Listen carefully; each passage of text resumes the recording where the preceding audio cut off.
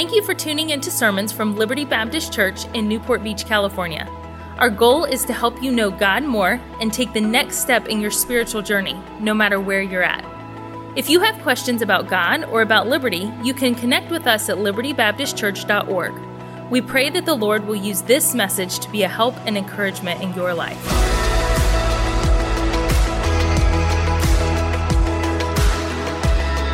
Would you take your Bible and let's get into the Word tonight. Luke chapter 17.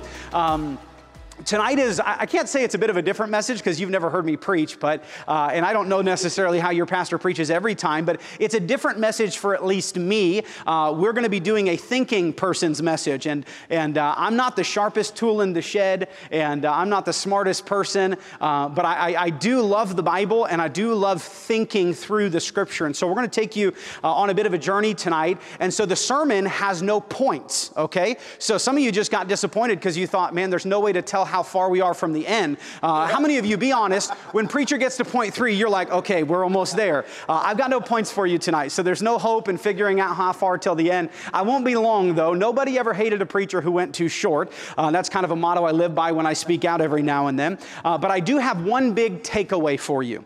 One thing I think will help you as a Christian and your church this evening. It's a joy to be among God's people. And so I'm going to try to take you on a journey. I'm going to give you some thoughts to think of. I'm going to ask some questions. I'm going to take you to a handful of different passages in the Bible. It'll be a Bible message this evening. But we have some represented in the room tonight. We have a church. We have a church body, a church family. Call it what you will. Jesus used many illustrations to describe what the church should be. And we have different people from different backgrounds. Some of you grew up here in California. How many of you were born here in Newport Beach? Raise your hand. How many of you transplanted to Newport Beach? I think that's the rest of you. How many of you do not want to vote, okay? That's like 86% of you, I think, Brother Sammy.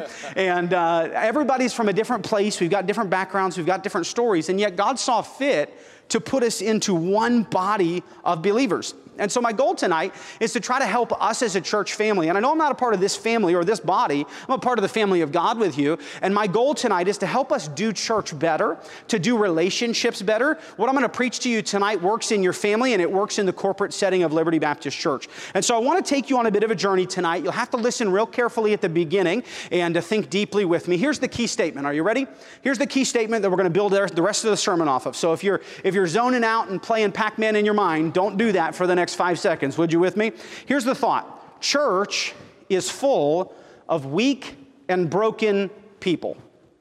Church is full of weak and broken people. Some of you are bothered by that statement. When you think about church, you think about it perhaps with a harsh attitude and you think, oh, that person's broken and that person couldn't help me when I wanted their help and that person wronged me. And so some of you might be bothered by the idea that church is full of weak and broken people. Some of you are grateful because you fit right in. You think, oh, there are other people who have family struggles and there are other people who maybe aren't the dad that they want to be or the mom that they want to be. And so when I say that statement, wherever you land on that spectrum, whether you like it or you don't like it, I think we would all kind of have to genuinely agree that church is full of broken and weak people. But what does that exactly mean? When I say that church is full of weak people or church is full of broken people, I like to give you a couple of definitions. I want to give you maybe a glossary of terms. Just going to give you 2 definitions that we're going to work through on the idea of weakness. What is weakness in the life of a believer? Weakness is something actually that God carved into humanity. Weakness is inability. Weakness is, I wish I could, but I can't. I wish I had that capacity, but I don't. I wish I could answer that question for my spouse or my teenager, but I can't. Weakness is not having what you wish you had. And I want to tell you just right out the gate, that's not actually a part of the fall of man. When God created man, think with me, God actually made him weak. You think about the formal name of God is Jehovah, and it means self-existing one, or one who needs nothing else. There is no weakness in him, and yet when God made Adam in the garden, he looked at him and he said, before the fall, he said, it's not good that man should be alone. There was something missing in Adam in terms of completeness, and so God gave him a helpmeet. But you understand with me that weakness or inability is not a result necessarily of the fall. God gave us a body of believers, and some of you are strong in areas that others are weak in. Some of you then are strong in an area that this brother or sister is weak in. And I just want to submit to you out the gate that weakness is not a result of the fall. It's not a result of some sin or some broken past or some baggage. That's where we come to the second term of brokenness. The key thought is church is full of weak and broke people. Well, we know that weakness is just inability, but brokenness is a lack of perfection or completeness. This is a direct result of the fall. Every person under the sound of my voice tonight is broken.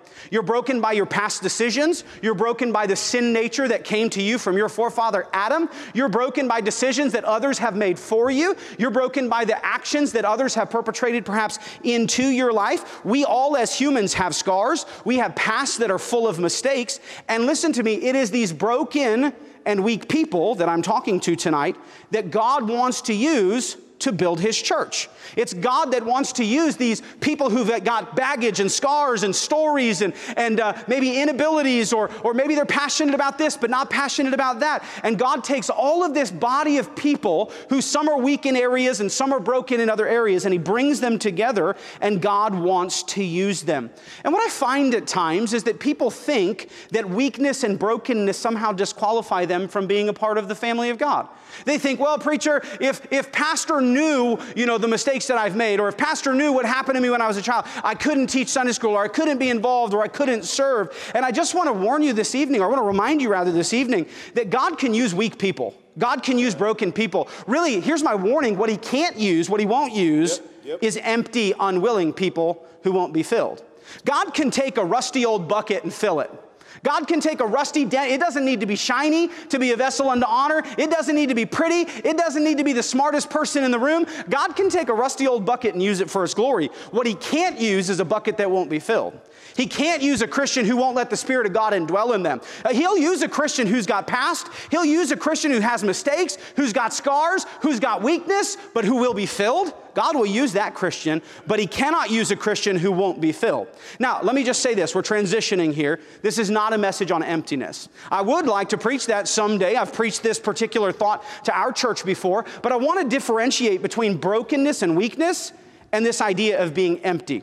Emptiness is the enemy of the soul. When you think, man, I want to be used by God, but I won't let him fill me, that's the enemy of the soul. But if you're standing over here saying, I want to be used by God, I want to be filled by God, but I've got mistakes, fine, God will use that. God can take that person and fill them and use him for his glory, use him in use her in incredible ways. But I want to revisit this idea that the church, this church, Liberty Baptist Church, Faith Baptist Church in Bakersfield, is a church that is full of broken and weak people. And this creates an opportunity, and here's my message tonight. This creates opportunity for friction. When you put enough broken people under one roof for any amount of time, we're going to create some friction. When you've got broken people who've got pasts, and you've got people who are weak in some areas and strong in other areas, when you've got people who are really passionate about this particular topic in the Bible, and you've got people who are really passionate about this particular topic in the Bible, and you've got people from this walk of life and this political affiliation, what's going to happen is if you put them in the same room for long enough, you're going to have friction. This happens in the workplace. It happens in school. It happens in the church house. It happens in our homes as well. Because we as broken people tend toward destructive relational habits and practices. So in the big picture of things, we're still very much on the surface of the issue. This idea that our differences can cause friction, I want to go a little bit deeper with you this evening. I want to take you to the root of the issue. I want you to think deeply with me about this question. Here's the big question for tonight. I want you to search through it. I don't want you to answer out loud. I don't want you to answer right away. I want you to be slow. Here's the question. Why do broken people get hurt by other broken people?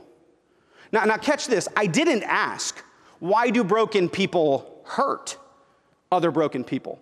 I mean, I know the answer to that, Brother Sammy. I know why a broken person hurts another broken person. Are you ready? Because they're broken. I know why someone who has hurt in their heart hurts another person, because they have hurt in their heart. So I'm not asking why does a broken person hurt another person. What I am asking is why do we as broken people get offended, get hurt, key word, get surprised when other people who are broken hurt us? Why is that something so startling that when we come into a church where we know, okay, I don't know this brother right here in the khakis, but I can tell you he's a broken person. He lives under the curse of man. He's got weaknesses. He's got strengths. I know Titus just a little bit. I haven't seen him in years, but I can promise you the man has some brokenness and some weakness. And so it ought not surprise me when a broken person somehow creates friction or some hardship in my life. And yet we as Christians, we know in our mind, well, yeah, there's no perfect people in church, but when they don't behave perfectly, we tend to be surprised and we tend to get hurt. And follow me here, it comes down to this one idea. It comes down to my expectations. You see, we should already know that people are broken, right? We should automatically, when we walk in the back doors of Liberty Baptist Church, know there is not a perfect person under this roof. We should recognize that at one point or another, if I stick around long enough, somebody's gonna hurt me. Somebody's gonna say something. Somebody's gonna forget to say something. Somebody's gonna maybe say something and not mean it the way that we took it. We should expect that that's going to happen. Now, when I say we should expect that, I don't mean we should walk into the back door and think, oh, everybody here's a phony and, they're going to hurt me eventually and I can't trust nobody and I can't love anybody and I don't want to be close to anybody because they're just going to hurt me. I'm not talking about being jaded or being cynical. I'm talking about being like Jesus, who, listen with me, who walked among broken humanity, knowing their condition, knowing that they would offend, knowing that they would take his love and that they would still fail, knowing that they would still fall, knowing that Peter would still deny him, knowing that Judas would still betray him, and yet we see him knowing the condition of humanity and choosing to love them anyway, choosing to love a broken and a weak brother or sister anyway. And so it surprises me as a Christian why I would ever be surprised when another brother or sister hurts me. It shouldn't surprise us. It should be something that we expect, but that is the problem. It comes down to our expectations. I've seen a lot of times, especially with newer Christians, we come into the Christian life and we have these almost rose-colored glasses and expectations that, the church should be a perfect place and there's not going to be any broken people here, but then their brokenness comes to the surface and we're somehow blown away because I thought everybody at Liberty was perfect. I thought the pastor's family would never have a bad day. I thought Brother Sammy never would say something he shouldn't have said. I didn't actually appreciate that joke that Brother Sammy made during service. And I'm so startled that he would ever say something that wouldn't be perfect. And we think, I thought they'd always be close to me. I thought they'd never have a bad day. I thought they'd never have a fleshly response or a harsh reaction. And we have this unfounded expectation that sets us up for disappointment. We look at brothers and sisters in Christ without this recognition that, hey, they're broken and they're hurting and maybe they just had a bad week and maybe I should extend some grace. And instead we have these lofty expectations that things are just always going to be great at Liberty. Things are always going to be perfect. There's never going to be conflict. We're never going to have a disagreement. Pastor's always going to preach the best message we've ever heard and the staff's always going to be smiling and no one's ever going to have a bad day. And we have these unfounded, unscriptural expectations that everything is just going to be super smooth. I'll illustrate it this way. A few months back, I had a nerve conduction test done. Anybody ever have one of those? Nobody. Great. Don't. Okay? So I had heard, I absolutely hate needles. I'm not ashamed to admit it. If you got to take my man card for it, I hate needles. There are two things in life. I've done combat sports. I don't mind getting hit in the face. I don't mind getting kicked. I don't mind any of that, but keep spiders and needles away from me. Not a fan, Brother Jay. And so I had this nerve conduction test that they scheduled, and so I just researched it, and they said there was going to be needles involved. And so I thought, this isn't going to be good at all. And so I went into the doctor's office there, and I knew they were going to shock me, right? That's how they do a nerve conduction. They test from here to here, and so they electrocute you. They hook you up to like a battery pack, and they start electrocuting your arms and your legs and all these different things. And we get about to the end of the nerve conduction test, and I think, oh, thank God. This thing's almost over. She starts putting the jumper cables away. And so I spoke up and I said, I had this crazy expectation that there were going to be needles involved in this. And she laughed. She said, oh, yeah, they are.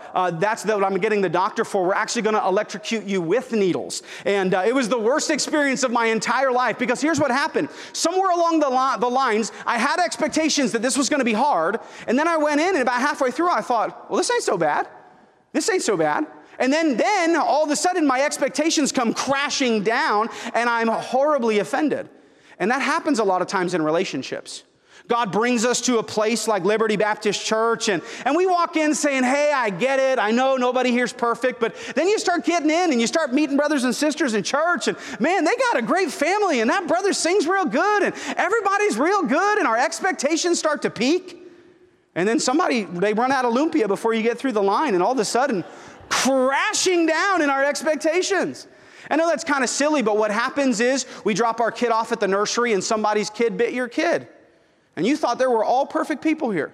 You started knowing there were no perfect people here, and yet somewhere along the lines you thought, man, they love me and they're kind, and nobody's ever going to make a mistake, and then somebody acts like a broken person. Somebody acts like a weak person. You call the staff with a need and all of a sudden they didn't have the right answers or they didn't bring the right word to you. And all of a sudden your expectations start crashing down. And this evening I want to bring our expectations back into a biblical reality. Would you go with me to Luke chapter 7 and verse number 1? That's where I told you to go at first. Let's take a look at verse number 1.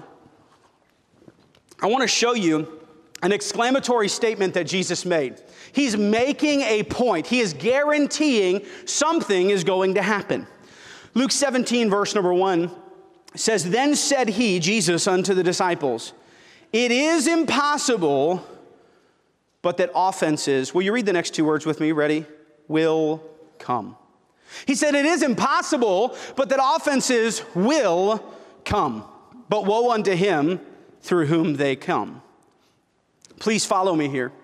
If we as a Christian expect broken people to be broken, and we consciously choose to love them anyway, then we are well on our way to being like Jesus and being spared this mortal surprise that anybody ever behaved like someone who has flesh. So I want to encourage you this morning or this evening. We're going to get to the root of where offenses come from as a church family. But let's go to the Lord in prayer and ask his blessing and guidance tonight. Father, I need your help. Lord, I need liberty. I really do. Lord, I don't want to impress anybody. I don't want to be the best at this. I don't want to be remembered. I don't want to even be appreciated. God, I simply just want to be a messenger. Lord, I want your people, Lord, who came on a Tuesday night, Father, to be able to hear the word, to be able to maybe contemplate where is this conflict in our heart coming from? And Lord, I truly believe this church is greatly unified and doesn't have the schisms that a lot of churches do. And certainly that's not the reason I feel you laid this on my heart. But I really think, Lord, if you'll allow us to hitch up and stay close to the truth and listen to the message and follow the thought line, Lord, I pray, God, that you'd help me to present it in a palatable way, an understandable way. I pray that you would guide us, God, into the truth tonight, Lord, as you promised in John 17:17, that your Spirit would take over, that your Spirit would give us great grace, Lord, that you would allow us, Father, to hear the word and let it fall on our hearts and fall in our ears. And you do the work I can't do, God. I'll speak to their ears, but you've got to work in their hearts. And Lord, again, I'm not here to try to impress anybody, to try to move anybody, to try to call anybody out. God, you know my heart tonight is simply to try to help this church. Lord, I'm going to leave here tonight and I won't be back, but I hope that your word can make an effective change and growth in our own life and understanding of how our relationships should work with each other. So Lord, I pray, God, for a special blessing in your name. Amen.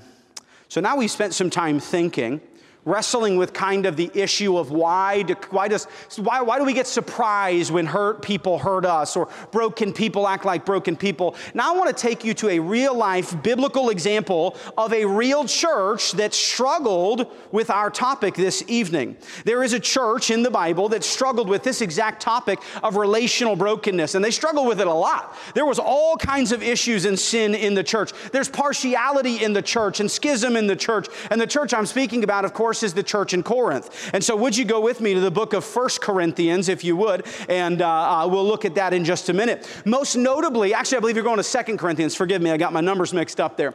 But in 2 Corinthians, there's an issue going on in the church with these people. They're called chief teachers or chief apostles. And these men in the church had begun to assert themselves and push relational division in the congregation for their own benefit. This division had gotten so toxic toxic that these leaders in the church at Corinth, in Paul's absence, began to set their sights on attacking the Apostle Paul, the one who had started the church at Corinth. And they began to focus on his leadership and his imperfections, and they even begin to embellish, you'll see a little bit, of Paul's attributes and his shortcomings, and it was working. We know the reason for the writing of the second letter of Corinthians was because the church had begun to fall into rejecting the Apostle Paul. The church had begun to be cold in their relationship to this once lifeline pastor in the Apostle Paul. And the second letter of Corinthians is written to address these accusations and these unmet expectations. And so here's what we're going to do tonight. Paul sends this entire letter to this church addressing the issues of division in the church, and he's going to address where they come from and how to fix them. Now, unfortunately, I try to make it not my habit. I hate jumping into a passage right in the middle of it. I really like developing it and reading the passage, but the problem is we'd have to read the entire letter of 2 Corinthians, and so we don't have time to do that tonight, and so we'll just kind of fill you in on some of the topics as we go. But the whole purpose of writing, the intentional reason for writing 2 Corinthians is so that Paul could bring this church back into a fixed relationship, into a peaceable, amicable relationship with him. And he's going to address, and here's the takeaway tonight, he's going to address why broken relationships happen in the church and how to fix them. So let's jump into our text right in the middle of a conversation, and I apologize for that, right into the middle of a conversation in 2 Corinthians chapter 10 and verse number 7, if you would. 2 Corinthians chapter 10 and verse number 7. It says, "Do ye look on things after the outward appearance?" Now, listen, part of the accusation against Paul was his physical appearance. These men in the church are trying to cause division based on what Paul looks like. And so continue reading with me in verse number 7. It says, "If any man trust to himself that he is Christ, let him of himself think this again, that as he is Christ, even so are we Christ." And so Paul has to actually qualify himself as a follower of Jesus to the church that he started. Look at verse 8. "For though I should boast somewhat more of our authority." So he says, listen, I could brag tonight. He said to this church that was beginning to be cold toward him, he said, I could brag and I could wade into the argument that I'm a better leader and that I'm the apostle of Christ. He says, "For though I should boast somewhat more of our authority, which the Lord hath given us for edification and not for your destruction, I should not be ashamed." He says, I don't want to wade into this, who's more popular and who's better. I don't want to get into the argument about who's the authority right now. Look at verse number 9. "That I may not seem as if I would terrify you by letters." Notice what he says. "For his letters, say they." These are these detractors at the church at Corinth. These are these chief leaders of the church. He says, "For his letters, say they, are weighty and powerful, but his bodily presence is weak, and his speech contemptible." Here's what's happening. It's such a unique look into a church in the Bible that is incredibly flawed. He says there are leaders in the church who are saying, listen, the Apostle Paul, he sounds so big and he sounds so powerful in his letters, but when you see him, his bodily presence is weak and his speech the word is contemptible. The word contemptible means annoying. Here's what they're saying in the church. Oh, that little fella, that weakling right there, his voice is so shrill, you wouldn't want to hear him. You might have read his first letter, but I'll tell you what, when you see the Apostle Paul, he's not a big leader like us. He's not as good as we are.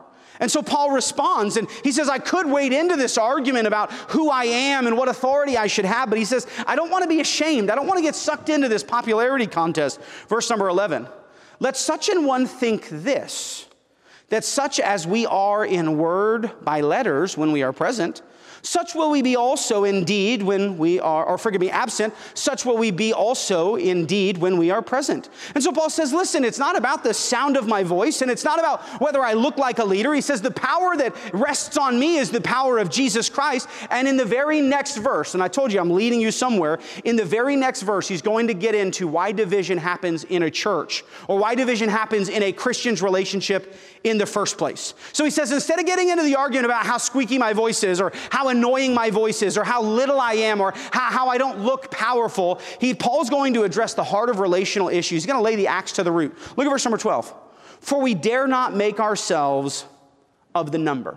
He said, I'm not going to jump in with that group of people who are having a popularity contest at the church at Corinth. He says, we dare not make ourselves of the number, or compare ourselves with some that commend themselves. He says, I'm not going to stand up here and say, well, yeah, you think my voice is annoying? Well, I think you're dumb, and I think you're a bad person. He says, I'm not going to get into that argument with them.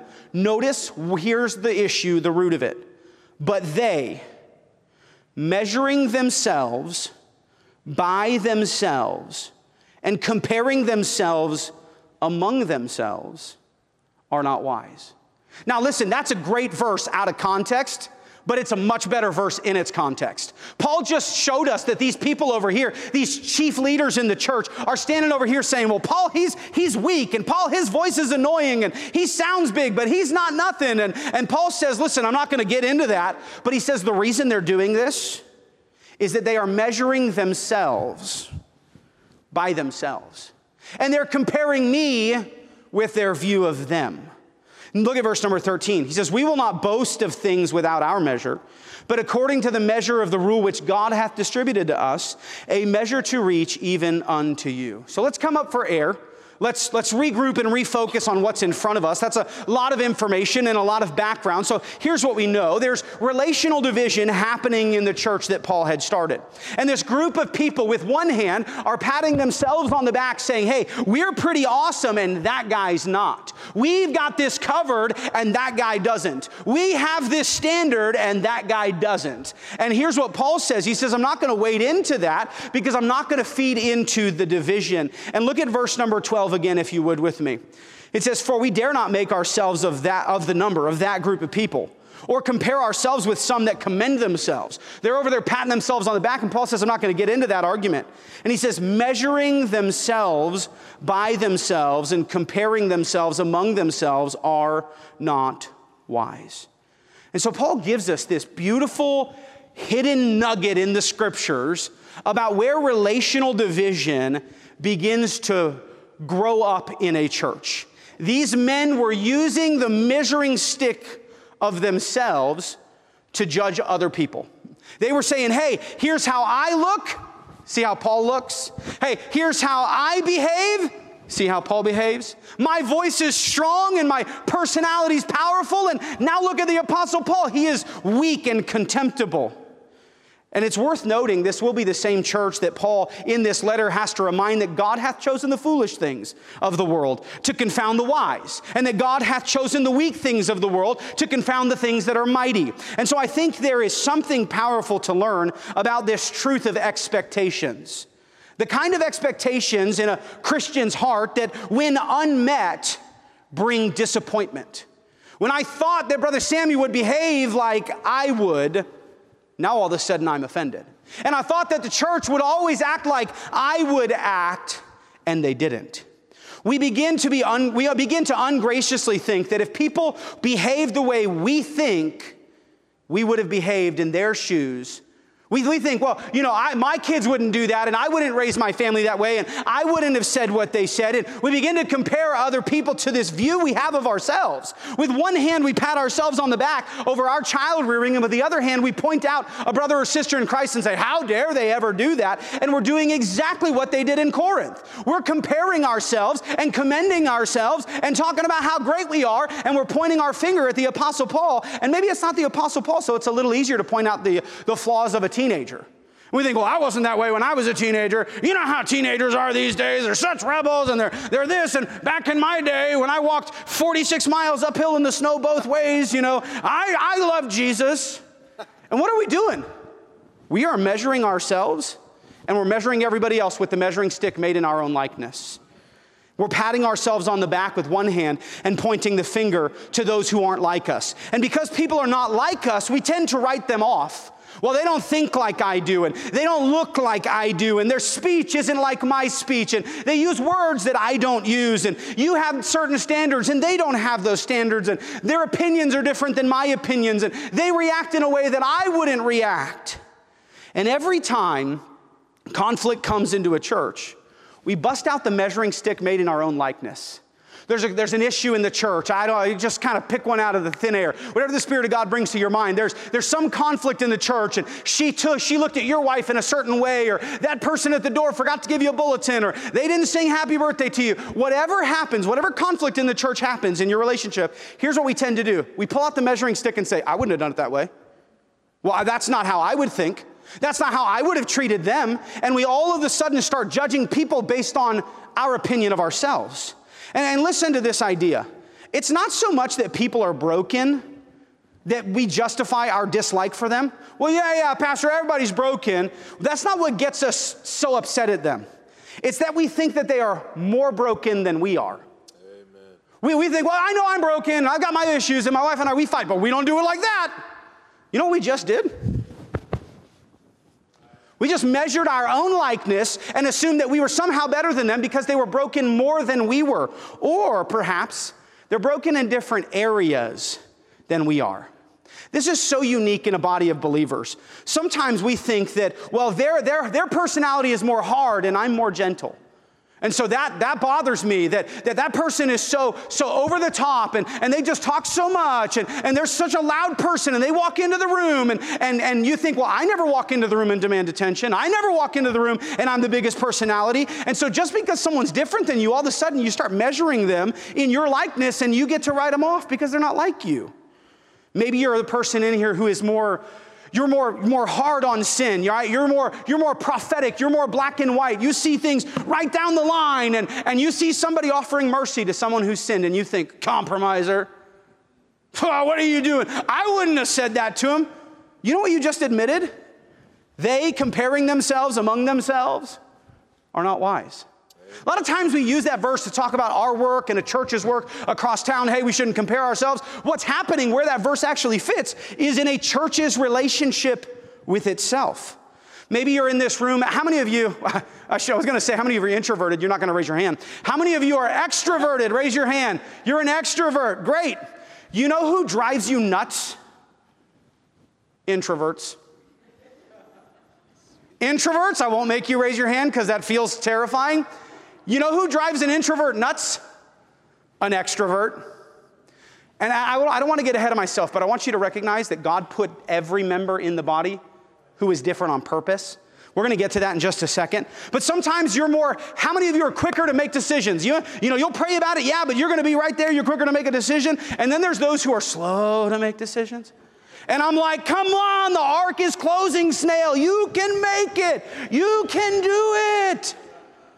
And so the more faster that you are, the more irritating a slower person is. The more slow that you are, you look over there and say, you're being irresponsible. Didn't you even pray about this? And you know what we're doing? They don't fit my measuring stick.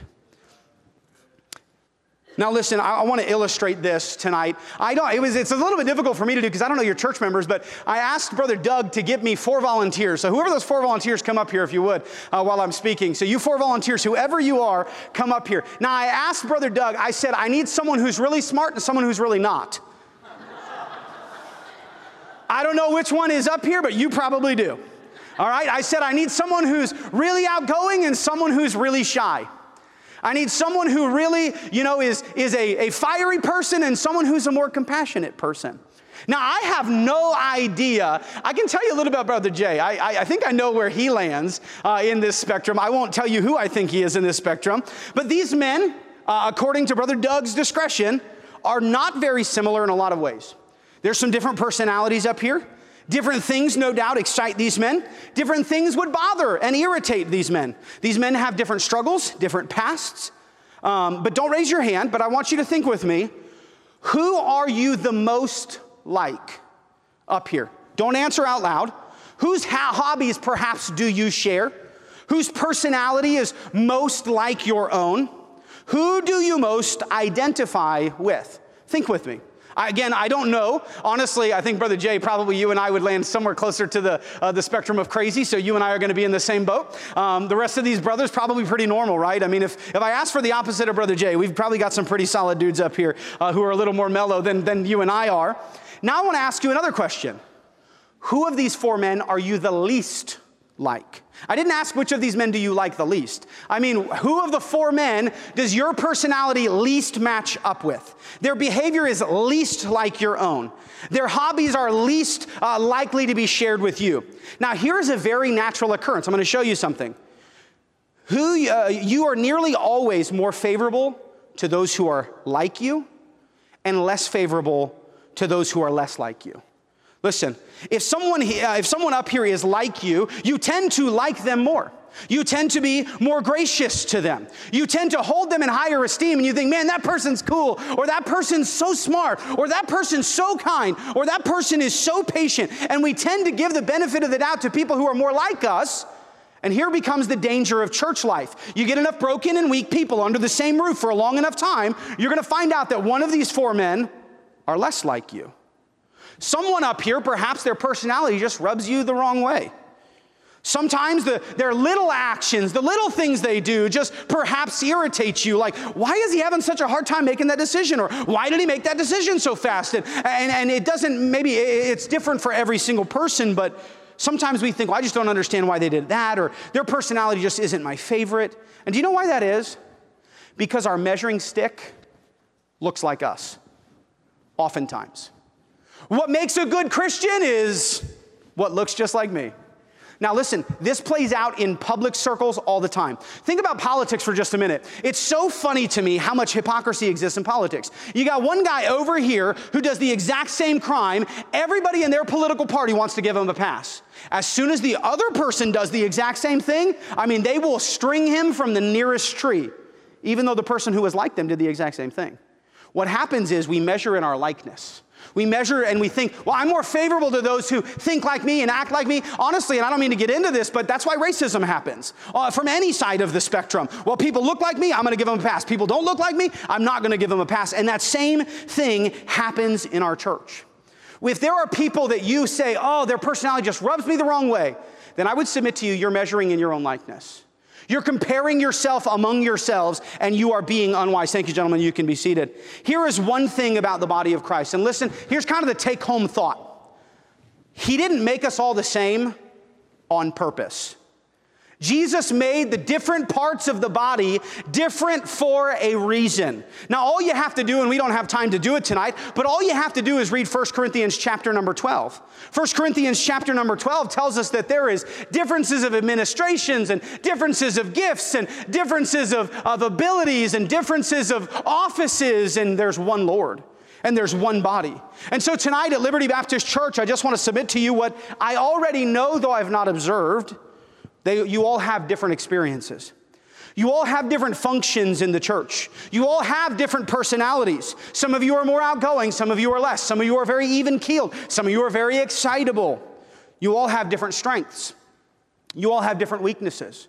Some in this room are gung-ho about biblical translation. Some of you would fall asleep if that was the message tonight. And did you know a church needs somebody who is? So that the rest of us, I'll say it this way, churches need people who are over the top on some issues because the rest of us are kind of under the top. And that over-the-top person helps the church kind of buoy, and we get irritated because someone's passionate about something we're not. And I'm just submitting to you that God made it that way in the church on purpose. Different passions and different faith levels. Oh, we've got a lady in our church, Miss Freyer. Oh, I love her to death. Nothing ever bothers that lady. I mean, we could have some major crisis in the church, and this sweet 85-year-old lady says, Pastor, Jesus is going to take care of it. And I'm saying, sister, your faith is annoying, okay? I'm supposed to take care of it. No, I'm just kidding, but there's differences of faith, different measures of faith, different measures of patience. Some of you are very administrative and some of you are less administrative. Some of you have different gifts. And you know what's beautiful about the body? That the hand doesn't look like the foot. And that the ear is not the eye. Some parts of the body are comely and some are uncomely.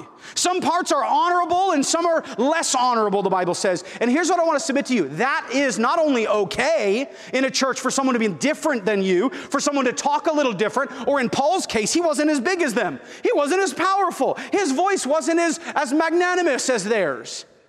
And yet, not only are the differences of a church okay, they are actually on purpose. God made the body different on purpose.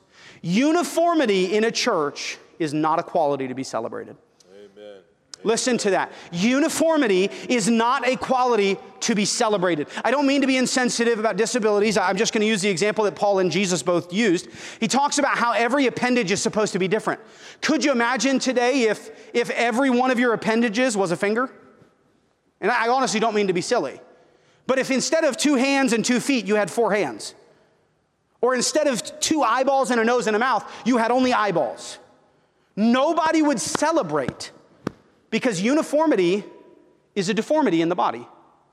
And a church where everybody acts like each other, and everybody looks like each other, and everybody talks like each other, and nobody's different, and nobody's got a different gift, and nobody's got a different administration, and nobody's passionate about anything that the rest aren't passionate about. In a church where everybody acts and looks and talks and sings and says, just like everybody else, you have a deformed body. So God put those people in your life who are different from you on purpose. So don't make that an issue. Amen. Don't let the differences in the body of Christ become something that causes division and friction and fighting. Uniformity should not excite us. If anything, uniformity in a body would hinder its ability to work. Listen, if I had 4 hands, I couldn't get as much done. We all shouldn't look exactly like the pastor or exactly like this particular person. We all shouldn't look like you. A lot of times we pick on the pastor because, we're easy targets. But a lot of times it's not the pastor in the pulpit that thinks everybody should look like me. It's the church member who's been here for 45 years that thinks everybody ought to act like me. Everybody ought to think like me. Everybody ought to talk like me. And every time there's any discrepancy, that person makes us think about it. Can I just say God made everybody different on purpose? He adds different members to the body on purpose. Not everybody needs to look like, I'm grateful there's differences in appendages. We need to get back to the place where, listen, Jesus is our measuring stick. Amen. Where what makes that teenager successful is not that they dress like you did back in the 30s. I don't think there's anybody a teenager in the 30s? That's public school math right there for you, okay? Well, back when I was a teenager in the 80s, I never dressed like that. Yeah, you had bell bottoms on. We'll pray for you. But the measuring stick for a teenager's success shouldn't be you, it should be Jesus. Man. Hey, do they love God? Do they maybe dress a little different than I think? Or do they sing to Jesus and maybe they sing a little different than I do? Can I just say, they don't have to act and look like you. You're not the measuring stick. Is Jesus pleased with their offering? Then let's accept it. Man. I think that's important to recognize. Church members are not supposed to be exactly the same. You know what I'm grateful for? Churches aren't supposed to be exactly the same.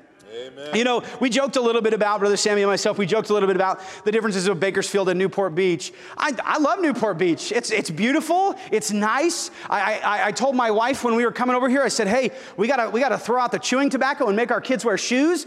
There's some civilized folk here in Newport Beach, and we gotta make sure we leave our hillbilly at home. We're coming to church tonight. I'm just kidding. We're not quite that hillbilly, but I will say at Bakersfield, it's a different culture. It's a different climate. My people are different than these people. And can I just say, thank God for that. God made Liberty Baptist Church the way that Liberty Baptist Church is because Liberty Baptist Church is supposed to reach the people of Newport Beach. And God put me, I couldn't hack it in Newport Beach.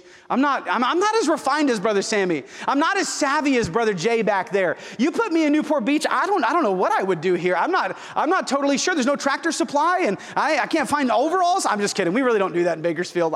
They do. But the fact of the matter is, God makes the bodies different. You're ministering in an area that I'm not ministering in. And God made me, I truly believe with all my heart, you can ask my wife and ask my church, I truly believe God made me the way He made me for Bakersfield, California. And I was just driving through town, I didn't even tell my wife, I was just looking at the similarities of Santa Clara and Newport Beach thinking, man, God was preparing Brother Ryan for this place. Before Brother Ryan ever knew he'd come here, God was crafting and creating and shaping to put him in this place. And thank God for the differences that He works into our lives. Romans 14:4 is a good reminder for us tonight as we close. It says, who art thou that judgest another man's servant? To his own master he standeth or falleth. Yea, he shall be holden up, for God is able to make him stand. It's not our job to judge somebody else's servant. It's not my job to come into Liberty Baptist Church and think, y'all should do it this way. You don't stand or fall to me. You stand or fall to Jesus. And it's not your job to look across the aisle and think, well, that family should behave this way, and they should be raising their kids this way. And if you have that mindset, I bet if you thought long enough, the this way is actually your way. because you're measuring by yourselves. It's our job to love the brethren. It's our job to care for them. It's our job to lift up the brethren, not to hold them to your own likeness. I'll say this, listen, there's no job opening for the accuser of the brethren. That job's already been taken. And yet I watch Christians try to take that job. I watch Christians try to fill that position where we're pointing out differences and pointing out flaws. Listen, it should be our crusade. It shouldn't be our crusade, rather, to make everyone think or act or behave just like we do. That's not helping the body. A church isn't more useful if everyone acts and thinks just like us. There are people that God made them to reach. These young people are going to try to reach their generation. My generation is trying to reach my generation, really try to reach the whole world. But differences in the body are important. Don't make it your mission to uniform the body. Make it your mission to operate in unity within the body. Those chief teachers in Corinth shouldn't have said, well, here's the differences Paul is from us. They should have said, hey, thank God God's using Paul in that way, and God made him different for that reason, and God's hands on him, and we want God's hands on us, and we're just going to work together for the sake of the gospel. We're going to strive for that. And so as we close, just let me remind you of this. Everybody in this room is weak. We're strong in some areas, but we're weak in others. Those strengths and weaknesses God put into the body on purpose. Listen, I don't know. There are certain parts of your body that are stronger than other parts. And that's on purpose. Could you imagine, this is just weird, and I'm kind of weird. Could you imagine if your upper lip was as buff as your lower legs? Weird, right? There are certain strengths for certain reasons in the body. I'm not making this illustration up. That was a little weird, but the illustration is the one that Jesus used. The body is supposed to be different. Everybody in this room is strong at something, and everybody in this room is weak at something. We are all broken because of the curse of sin. And here's the beautiful thing. God's okay with that. God's okay with her past and his past and their past back there. And God wants to make all things beautiful in his time. And he wants to use all things together for good, even the stuff we messed up on. He wants to take it and use it for his glory. So don't throw eggs at people who are just trying to be used by Jesus. Understand that God's going to use broken and weak people. And so decide right now to know that they're broken and weak. Listen, you got a great staff at Liberty Baptist Church, but they're broken and weak men and women. And you should choose to love them anyway. And staff, you have a beautiful church and wonderful people here at Liberty Baptist Church. But you know one thing, ministry, you don't have to be in for very long. You'll realize that people are broken and they're messy and they're weak. And Jesus loves them anyway. And so it's our job to love the young people of the church. It's our job to love the visitors that are broken. I told my wife, it was funny, I was in the restroom, I was washing my hands, and one of the visitors, it was his second week, came in, and he was talking to another church member, and he didn't know I was in the bathroom. And Brother Jay, he said, hey, I want you to invite you to my kid's birthday party. It's going to be awesome. And I mean, it's a small bathroom. It's not like your guys. You guys could play volleyball or volleyball in your bathroom. Praise the Lord. Ours isn't that big. And so he didn't know I was there, and so he's telling him, I want you to come to my kid's birthday party. And then he said, you know what, after we get up to bounce houses, we're gonna break open the adult drinks and have some good time. And I walk around the corner and he's like, hey, pastor, I mean, we're not gonna drink at all in any way. And you know, some of you would run that man out of church. Sure.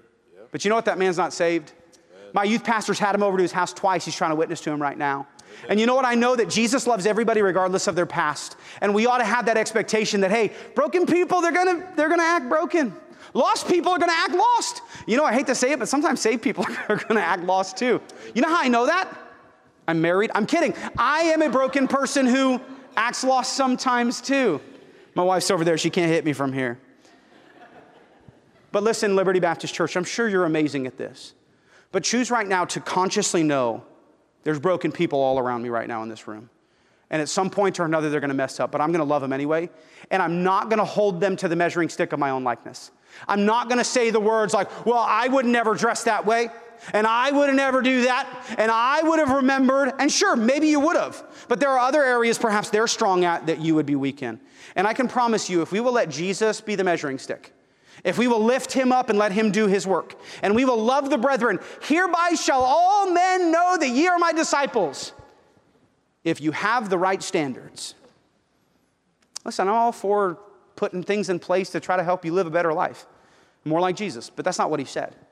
He said, herein shall all men know. The whole world is going to know you're my follower, that ye have love. And you know what it doesn't say? It doesn't say for the lost, though we should. But he says the world is going to know you're mine, that ye have love one for another. This world ought to be able to walk in the back doors of Liberty Baptist Church and say, wow, I've never seen a group of people that just get along like this. Maybe it's because they're perfect. No. We're not. We just choose to love each other anyway. And I promise you, while I can't help this church in every way, I'm going to leave, and we may not see each other again. My hope is this. If I can leave you with one mark, it would be this. Let Jesus be the measuring stick and love people anyway. Thank you for listening to Messages from Liberty. Tune in next week for more Bible teaching or subscribe on iTunes to stay up to date with our current series.